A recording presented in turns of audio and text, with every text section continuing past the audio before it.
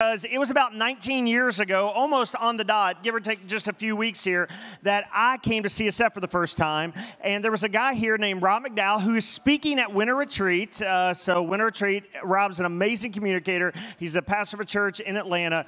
And Rob said, hey, here's a microphone. And he handed me a microphone and basically said, here, you come. He invited me into the CSF community, and I've been here 19 years since. Tonight, I get to do something like that. Now, Rob, when he handed me the microphone, he was actually moving to Atlanta to work at a church down there. I'm not leaving. I'm not going anywhere. In fact, I want to do more with CSF and think God's calling us to actually even crazier new things that we've done in the past. And so, but to do that, I've got to say, hey, I want to hand some things that I've been doing to someone that I trust and someone that I love. And so tonight, even though he's not, his start date, I think, is around March 1st. I don't know, whenever we've said somewhere in there. I know you're going on a spring break trip. He's starting in a few weeks because he's still finishing up his campus ministry in Louisville. Zach Motes is going to be here teaching. And so for those of you who don't know Zach, real quick, I'll give you his quick bio. Zach came here as a student. He was a student here at CSF for 4 years, then came on staff for a few years while he was also doing seminary and the like, and worked here. He led Shift. What were you? Did you lead Shift 2 years? 2 years? Yeah, led Shift for a couple of years on staff here. Then went to Louisville, worked at a church, Southeast Christian Church. I know some of you all from Southeast. Did college ministry there. Then planted a campus ministry, much like CSF, called Ignite the Ville, there on the U of L campus. And just within the past few months, just said, I just kept hearing, God just kept saying, hey, you're supposed to go back. You're supposed to go back. And so even though he's a native of Louisville, was living up there, he just said, man, he called me one weekend, said, I think I'm supposed to come back and be at CSF. And I was like, the Lord says, yes, you are, so come on back. So we are just stoked to have him. And even though, like I said, he's officially starting in a few weeks, we wanted to give him a chance to teach tonight and to be here and let you all begin to get a chance to know him because Zach is, for those of you who know David House Connect, may he rest in peace. No, I'm kidding. David's alive. He's not dead. Anyone who knew David? David, left at the end of the spring semester. Freshmen again are like, who is this House Connect guy I keep hearing about? But Zach is here to step into our role as pastor students. And so you guys just give him a big warm welcome to CSF, Zach Motes.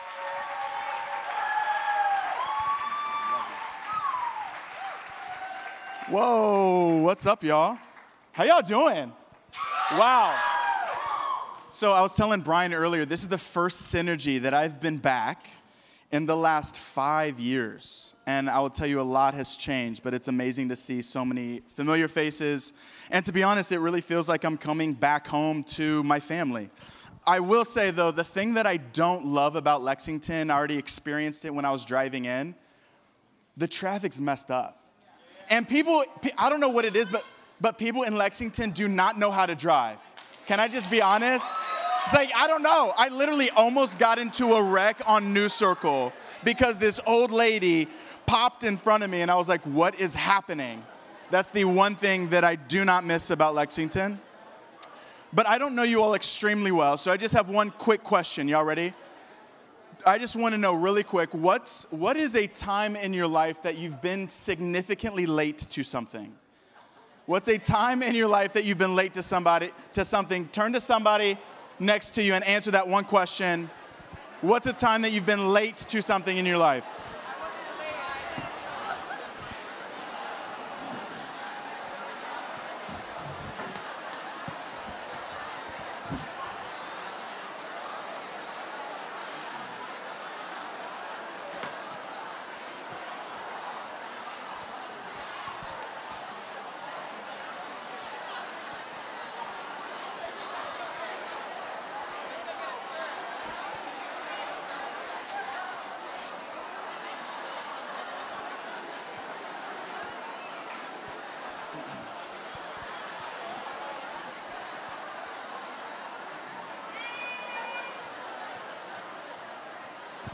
All right, so I don't know about you all, but I'm just like paranoid of being late. I don't know what it is. I hate being late. And I remember there was this one time, and I was going on vacation with a group of friends. We went to Florida, and we're staying in this Airbnb, but my friends left the day before that I did.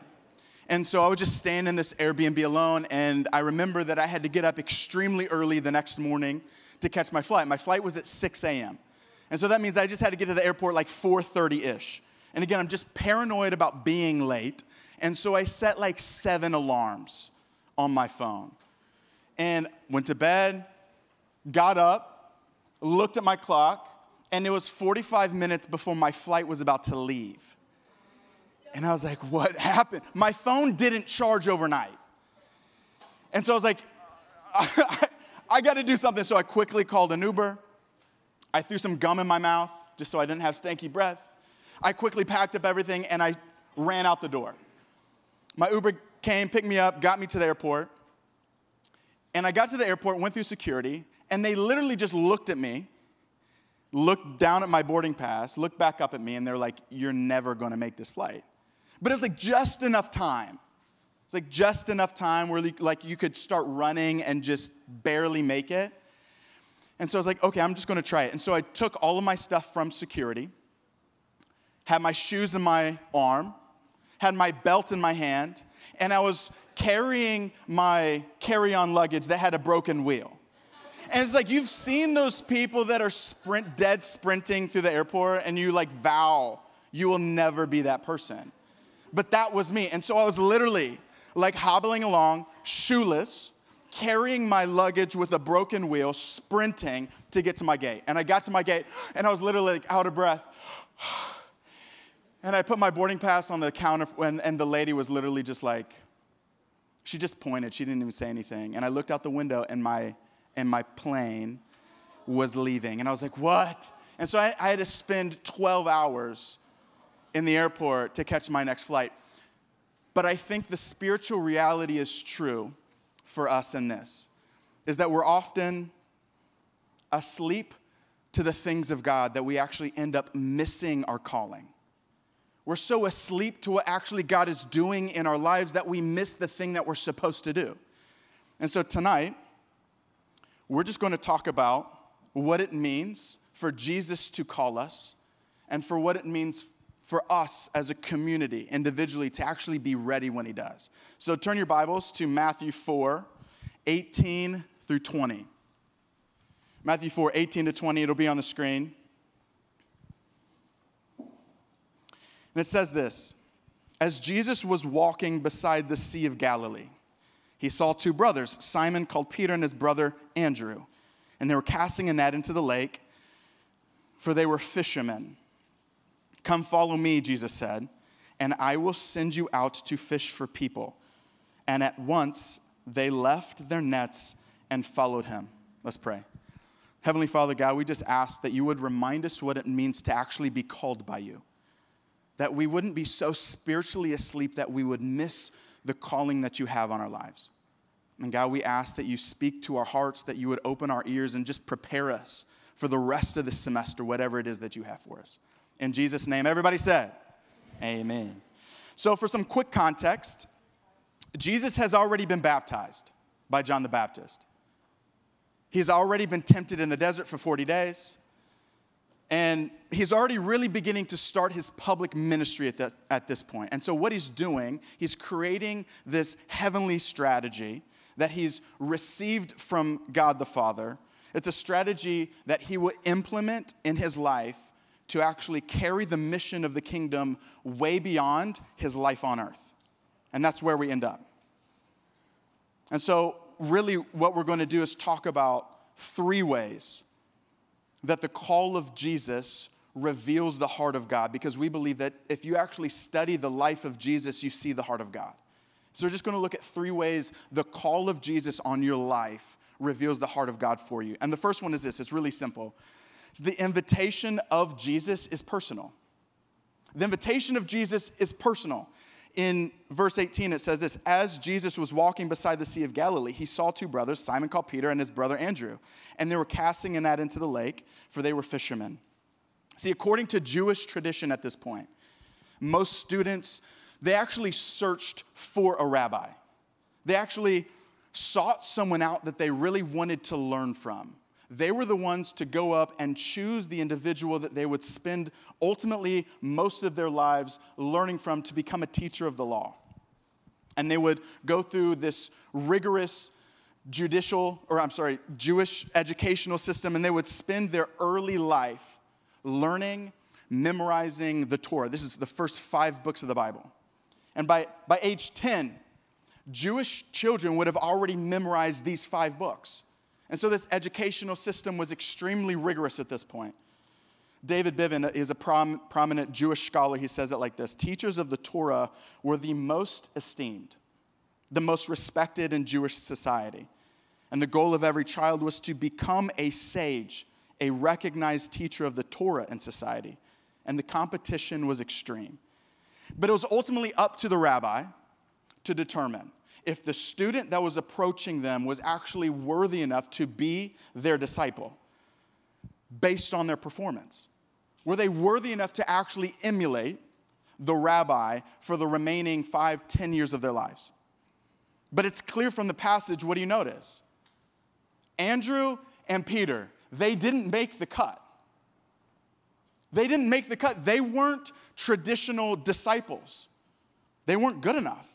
If they had been capable enough, if they had been intelligent enough, they wouldn't have been on a boat fishing with their dad. They didn't make the cut. It's like when I was in middle school. Everyone loves those middle school days. We were doing tryouts for the basketball team. And back in those days, like, the middle school basketball team was everything. It's like you got a free pass to do pretty much whatever you want. It's like you could skip class, you could eat lunch wherever you wanted to in the building. It's like epic. It's like you wanted to make the middle school basketball team. And my best friend Nick and I were extremely excited because we had spent most of the summer, most of the school year really practicing our shot. We're like, okay, well, this is our time. This is our year.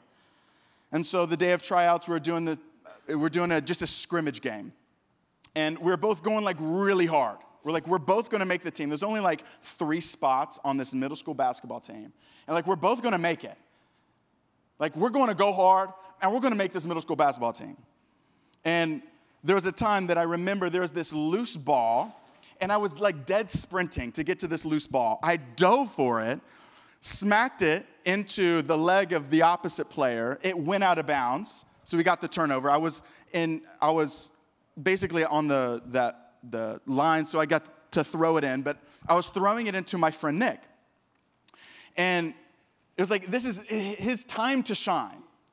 So we were down, I think, by 1 basket at that point, and I remember throwing it to my friend Nick, but for some reason, he was going the opposite direction. And all of us literally were on the court, and we're just yelling. We're like, Nick! And I don't know if he thought that we were cheering for him, or he just didn't hear us. But he started sprinting, dribbling in the other direction, clear lane to the basket, and made a layup. But the problem is he made the basket for the other team. And we ended up losing that game. And needless to say that Nick did not end up making the middle school basketball team that year, unfortunately. But here's the reality. The invitation to discipleship is based on your kingdom potential, not your current performance. The invitation to discipleship is based on your kingdom potential, what you're able to do in the future, what God's call is on your life, how obedient you can be in the future, not your current performance, not the things that you've done in the past. See, Jesus invites you into a life of discipleship, not for what you do, but for who you can become. And there's nothing special about Andrew, nothing really special about Peter, and in fact, it was kind of just the opposite. They were the outcasts. They were the ones who didn't make the cut. They were the ones that weren't good enough to actually become traditional disciples in the Jewish system. Nothing special about these guys. They didn't have the intellectual stamina to actually become teachers of the law. And so they were relegated to fishing on a boat with their dad. Acts 4:13 says this, that these disciples were unschooled, ordinary men. Basic. Nothing special. But Jesus called Peter and Andrew and the other disciples because he saw their kingdom potential. And he knew that he could pull the gold out of their hearts and transform them into something that would transform the rest of the world. Jesus was building a disciple-making movement. And he was looking for hungry hearts. People that were willing to step in and say yes and go on this journey along with him. And he was looking for people to carry the mission of the kingdom way beyond Jesus' life on earth. And it was those guys who made the cut. because of their potential. And so Jesus gave them a personal invitation based on how Jesus believed that he could actually help them grow into their calling. So for Christmas every year, I go to my grandparents, and my grandma has this really goofy tradition where she just wants me to open up one present before any of the other presents. I'm like, okay. I pretty much know exactly what it's going to be every year. And it's given to me and my brother in the same box that she uses pretty much every year. And this box is like, the only way I know how to describe it is like this thin, flimsy in the middle, cardboard box. Like you don't even have to shake it. You know exactly what it is. And my brother and I just kind of oblige and we're like, okay, fine. It's going to be the exact same thing. We know what it's going to be. And so we rip open the present, and my grandma is just like sitting there with that like glowing face, like so excited for you to open up the present that she got. Y'all know, grandmas are like, they're just like that. And so we're just opening up this gift, and every year it's the same thing. It's this cheesy graphic t-shirt with some random print on it. It's a t-shirt that like we're never going to wear. It's like there was one year we got a t-shirt that said Myrtle Beach on the front in huge letters. And my brother and I looked at each other and we're like, Grandma, we didn't go to Myrtle Beach. And she was like, yeah, no, it's from my vacation. I wanted you to have it. It's like, okay, great. To make it even worse, this t-shirt that she always gave us every year was typically 2 sizes too big. It's like, okay, well, first of all, we're not going to wear it anyway because it has this cheesy graphic print on the front. And to make it worse, it's way too big for us to even wear. And always, she just says this phrase. She's like, don't worry, you'll grow into it. And I'm like, I don't want to grow into this t-shirt.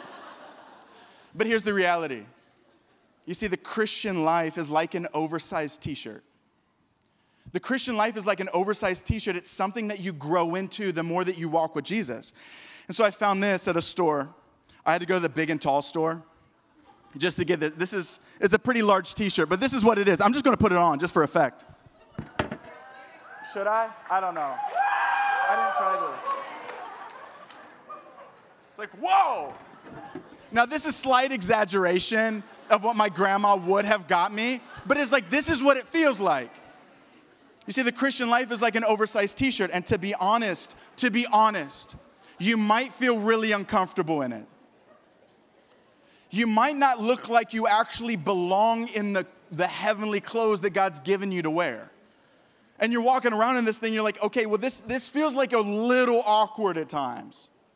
This doesn't feel right. It might feel a little like too daunting. Maybe it's a little too overwhelming. Maybe it's a little too challenging. But if you remember Peter, he didn't just preach to 3,000 people overnight in the book of Acts. He was given something to wear, his kingdom calling that he actually had to grow into. And if y'all remember the life of Peter, what happened? He denied Jesus 3 times. He was the one that stepped out of the boat, but then like he locked eye contact with Jesus, and then when he stopped, he started sinking. Here's the one who was rebuked by Paul for not what?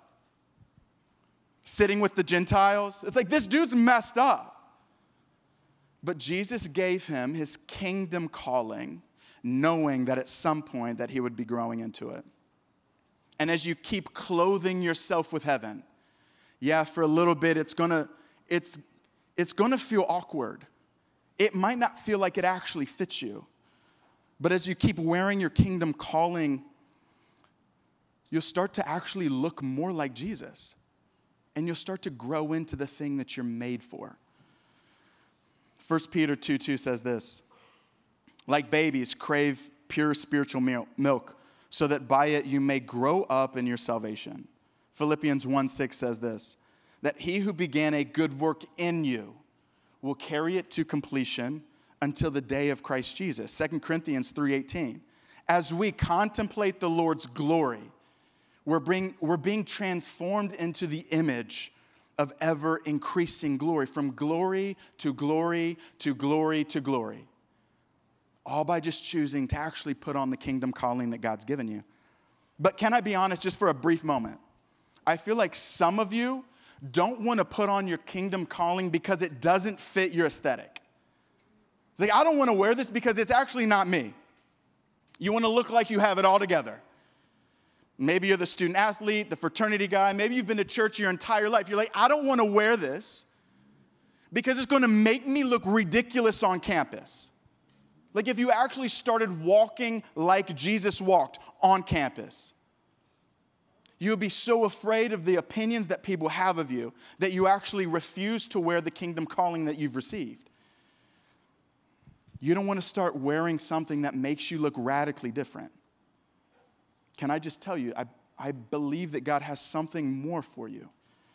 And maybe some of you all are so afraid to actually put on this kingdom calling because you don't even feel worthy enough to put it on.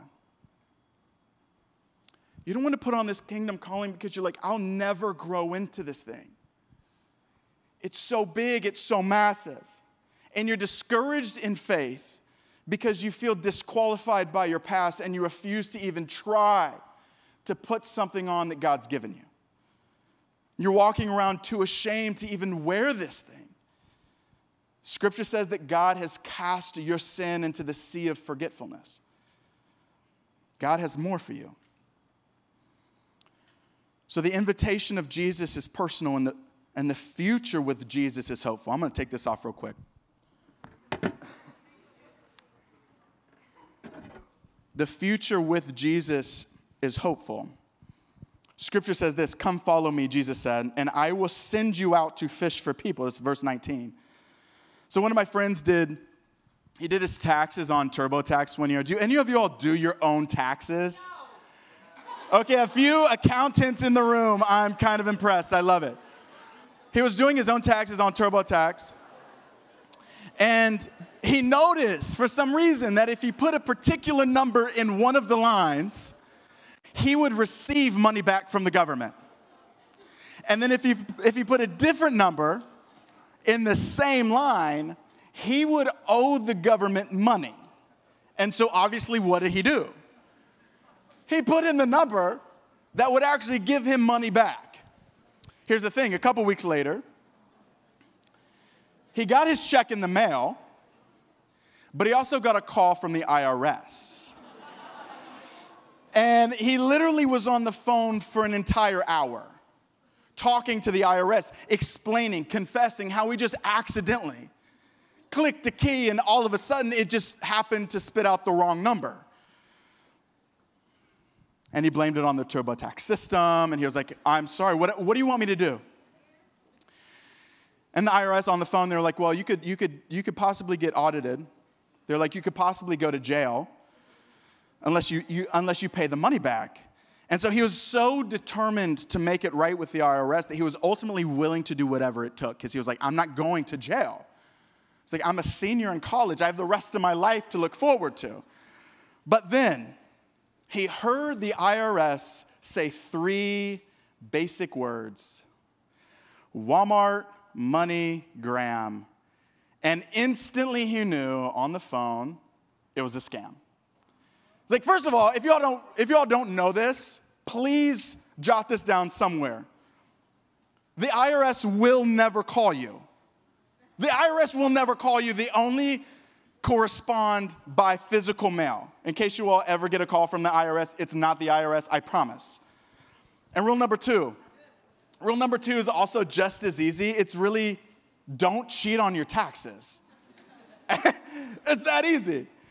And you don't have to worry about anything. But sometimes, can I just say this? Sometimes I think that we believe as a Christian community, sometimes I think we believe, whether we say it out loud or not, that this Christian life is a scam. That this life of discipleship is actually not what it says it's doing. Have you ever felt like that? You're like, I don't even know why I'm here. I don't even know what I'm doing. I don't even know if I trust God. I don't even know if I have faith. I don't even know if I want to go to discipleship group. I don't know. I don't know if I really believe that this Christian life, following Jesus, will actually get me to where I want to be. I feel like it might be a scam. That ultimately I have to lose myself in the entire process, and I'll be caught for some reason in this really vulnerable moment, getting so far down the road and ultimately not panning out the way that I even thought it would. It's like that all this time, all this effort, all this energy going to CSF, raising my hands in worship, going to group, letting people into my life, is it really worth it? Is it worth it? So Jesus said, come and follow me. Come and follow me. But you're like, where? Like, where are we actually going? Jesus, tell me where you're taking me so I can actually know. I don't know if you all have a habit of doing this, but whenever I get in the car, I don't know, it's literally like a default in my life. Every time I get in the car, I pull up Google Maps. First of all, Google Maps is way better than Apple Maps, but that's a separate conversation. And I just pull up Google Maps. And I'm like, I've lived in Louisville my entire life. But I don't know why. Every destination, I literally just pull up Google Maps and type in where I'm going. I'm like, what am I doing? I know where I'm going. But I think we want to be ultimately certain of every next direction, every next step, every turn, so that we won't be caught by surprise. But the life of Jesus and what he's calling you into, come follow me, it's not going to always be that certain. And I think the challenge is we're so conditioned to expect what happens next that we miss what God's doing now. We're so conditioned to expect what we're going to do in the future that we miss actually what he's doing right in front of us. And when we don't know where we're going, we end up taking matters into our own hands. And we start creating our own direction for ourselves. But let's be honest. The way you're going isn't working. Can we just say that? Like in general. Like the way you're going isn't working. Between the TikTok scrolls, the Hinge dates, the fraternity parties, the vapes between class. Listen, I know. The Netflix binges, the late night snaps. I know. It's not working. The like 5 hours of playing video games, it's like, y'all, the direction that you're going isn't working. And you end up choosing a major based on how much you can make. You end up getting into a relationship based on how much you can get. And you end up doing things based on how much you can actually put on your resume. But I just want you to stop just right now for a brief moment. Just stop. And if you could think and just reflect, is the future that you're creating really the future that you want? Or is it just the easiest? Is it just the thing that feels the best in the moment? Is the future that you're creating right now in your life really the future that you want? See, the greatest deception of all, I believe the greatest scam of this generation is really that we believe that we have the power and the fortitude to do everything on our own. We can do it. It's like, okay, you're the governor scholar. You got a full ride here. You can do it. You're the engineer. You can do anything you want. You're the crypto enthusiast, the bodybuilder, the social media influencer, the student athlete, whatever it is. You're creating this life for yourself, the future, because you actually believe deep down that your way is better than God's way. But here's the truth. Our way leads us to a hopeless end, but God's way leads us to an endless hope. Our way always is going to lead us to a place of hopelessness if we take it down further enough. But God's promise is this. He wants to bring you into a future that is way greater than you can ask, think, or imagine. You see, Jesus became sin for us. God stepped into humanity. He put on all the bodily form that you know today so that you could understand that God is with you. Emmanuel is God with us. God stepped into humanity. He stepped onto the cross. And he bears all of the sin that you've ever committed in your life. Every bad thought, every negative action, everything that you've ever felt in your soul that was heinous, evil. Jesus bared it all on the cross for you. And I'm sure many of you, you're like, okay, yeah, Zach, I get it. I've heard it. That's why we're here. But I just want to remind you, if you don't continue to remind yourself of the gospel every day,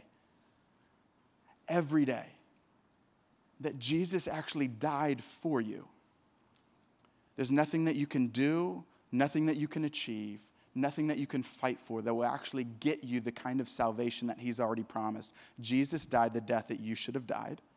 so that we can have a life that we don't deserve. So that we can have resurrection life. And I get it. You're like, okay, yeah, I've heard it before.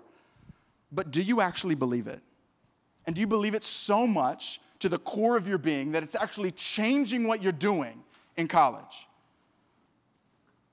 See, I believe that Jesus changes your future when you actually take steps in faith. Jesus will change your future, y'all, if you take steps in faith. Jesus creates a future for you by painting a picture of what life can actually be. Come follow me and I will send you out to fish for people. What does he do?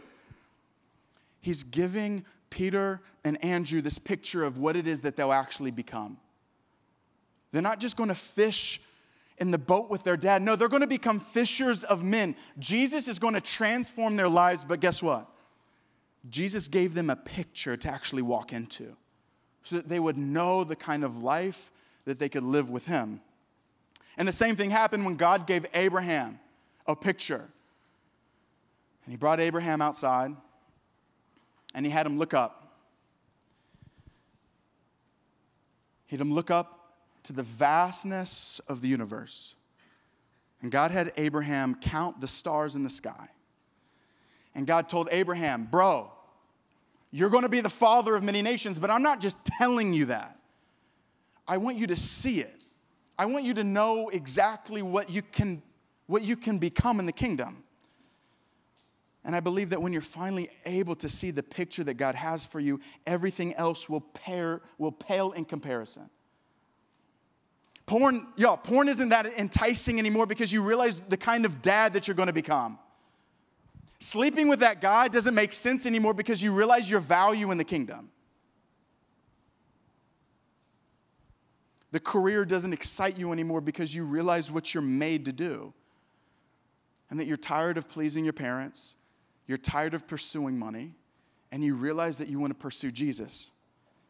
Psalm 73 says this, you guide me with your counsel, leading me to a glorious destiny. Whom have I in heaven but you? I desire you more than anything on the earth. He's promised you a glorious destiny. You see, who you become on your own is a shadow of who you can actually become with Jesus. Who you become on your own is merely a shadow of what you can actually become when you really start following Jesus. To really walk in the kingdom future that you have. Dietrich Bonhoeffer said this, when Christ calls a man, he bids him come and die. You see, the call to the future might be hopeful, but it always comes at a cost. And it means you have to die to your past life. It means you have to die to the things that you found pleasure in. You have to die to the things that you used to love. It means leaving a group of friends, leaving a relationship, going in a different direction from this career that you knew that you wanted to do. You start longing for a new reality. You start dreaming about a new hope. You start searching for a new picture. I think Andrew and Peter were desperate to get out of the boat, y'all. They didn't make the cut with the other rabbis, but they made the cut here. And when Jesus called them, he was calling them into a future of hope. And they actually said yes, because they were desperate to do something epic. They didn't want to stay in the boat any longer. And I believe this, if you're desperate enough to need God, you'll be ready enough to follow him. If you're actually desperate enough to hear his voice, if you're desperate enough to actually need God, you'll be ready enough to follow him. So a couple questions. Can you hear him calling you to something greater? Can you hear him beckoning you to a kingdom future? For some of you tonight, I really believe that Jesus is calling you to repent. It's like, I've been doing this thing in my life for so long. It's like this thing that I love that I don't want to get rid of, the thing that's closest to my heart. I really think Jesus is calling you to give it up. Are you willing to do it because of the picture that you see in the kingdom? And maybe for some of you, you need to start walking in confident boldness of what you're made to do. I'm just assuming that there's some leaders in this room right now that haven't been walking confidently in the calling that God's given you? Why are you stepping back? Why are you shying away? God's calling you to actually carry the leadership gift and authority on campus. And some of you as leaders, you need to step up because it's what you're made to do. So if we know that Jesus is giving us a personal invitation to a hopeful future, ultimately, the response to Jesus is immediate. The response to Jesus is immediate. Scripture says this, Jesus called them, and immediately, without excuse, without hesitation, they jumped out of the boat and started following Jesus. The call of discipleship requires immediate action, but it doesn't happen until you actually realize the greater thing that you're being called into. So for many of you, I think you are so content where you are. You're so content sitting in this seat, coming on a Thursday night, coming to maybe CSF occasionally, I don't know what it is, but you are so content with your life. It's the same group of friends, playing the same video games, going to the same places on Friday night, talking about the same people, the same drama, maybe different names, but it's the same conversations. And I really believe that God wants to shake you out of what you've been used to. You see, the spiritual growth, it's happening around you, and for some reason, you're wondering, why I'm not there yet. And you see all these other people growing, and you're like, I'm just sitting here, and I have no idea. It's because you're too comfortable in your seat. And you end up doing this. You just convince yourself, I'll catch up later. I'll deal with this sin later. I'll really lay my life down later. But days turn into weeks turn into months, and semesters go by. And you're sitting in the same spiritual stagnancy that you were last semester. And you wonder why nothing's happening.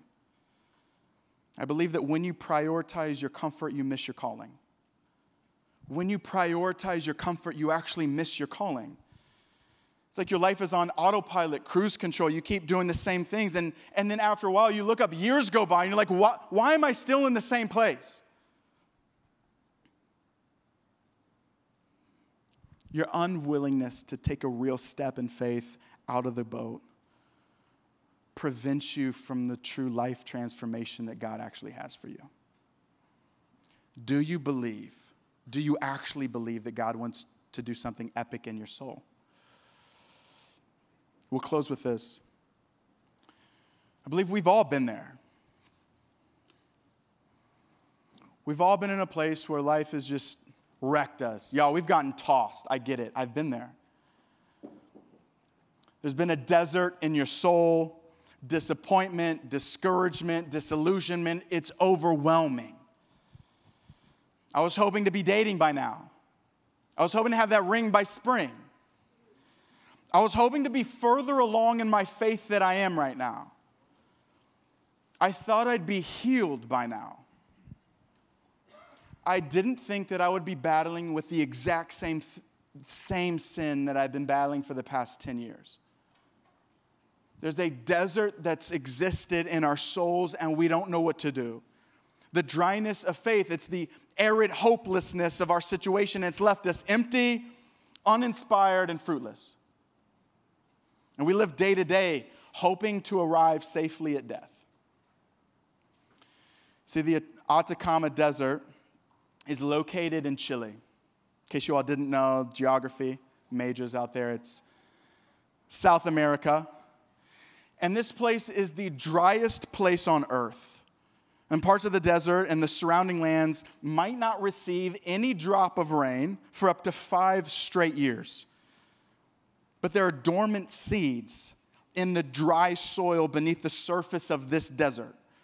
And occasionally, there's this huge, massive rainfall whereby the entire desert receives 10 years of rain in 10 hours. Can you all imagine that? 10 years of rain in this desert in a matter of 10 hours. What once was arid land void of any vegetation, becomes overrun by beautiful, beautiful flowers because of the dormant seeds that exist beneath the surface of the soil. And this immediate high concentration of rain produces a super bloom, it's what it's called. It's a super bloom. It's the amount of rain, the high concentration of rain in such a short period of time awakens the dormant seeds that exist beneath the surface. And my encouragement to you tonight is to seek God with such radical intensity, with such urgency, with such immediacy, that what would take place in your life in the next 10 years would happen in the next 10 months. Can you imagine if you actually pursued God so much that what would actually take place in your life spiritually over the next 10 years could happen in 10 months? How transformed would you be? How transformed would campus be? How transformed would your family be, your friend group be? Can you commit to actually pursuing God with such immediacy and urgency that would normally take place in 10 years can take place in 10 months?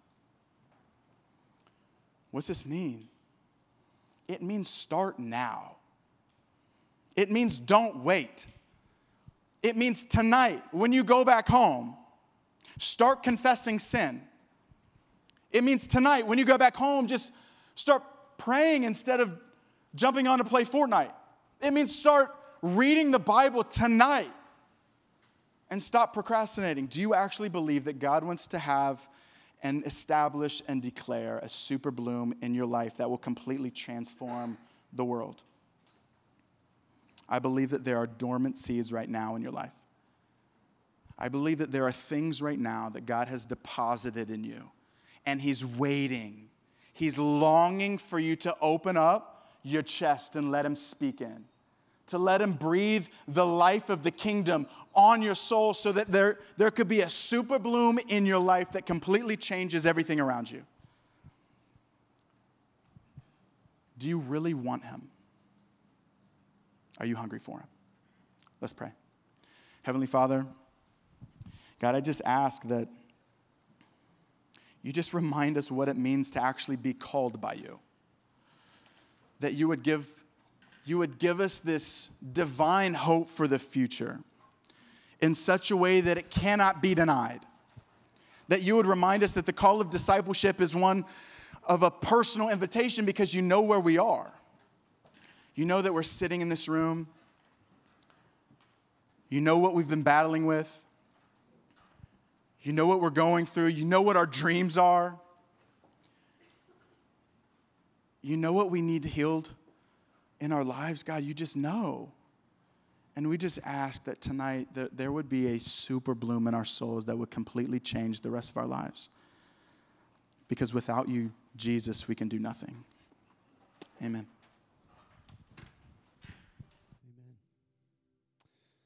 Amen. Well, we're going to transition into a time of worship, but before we do that, our prayer team is going to be up at the front, down by the TVs in the corners, and there were some really amazing truths brought to light tonight.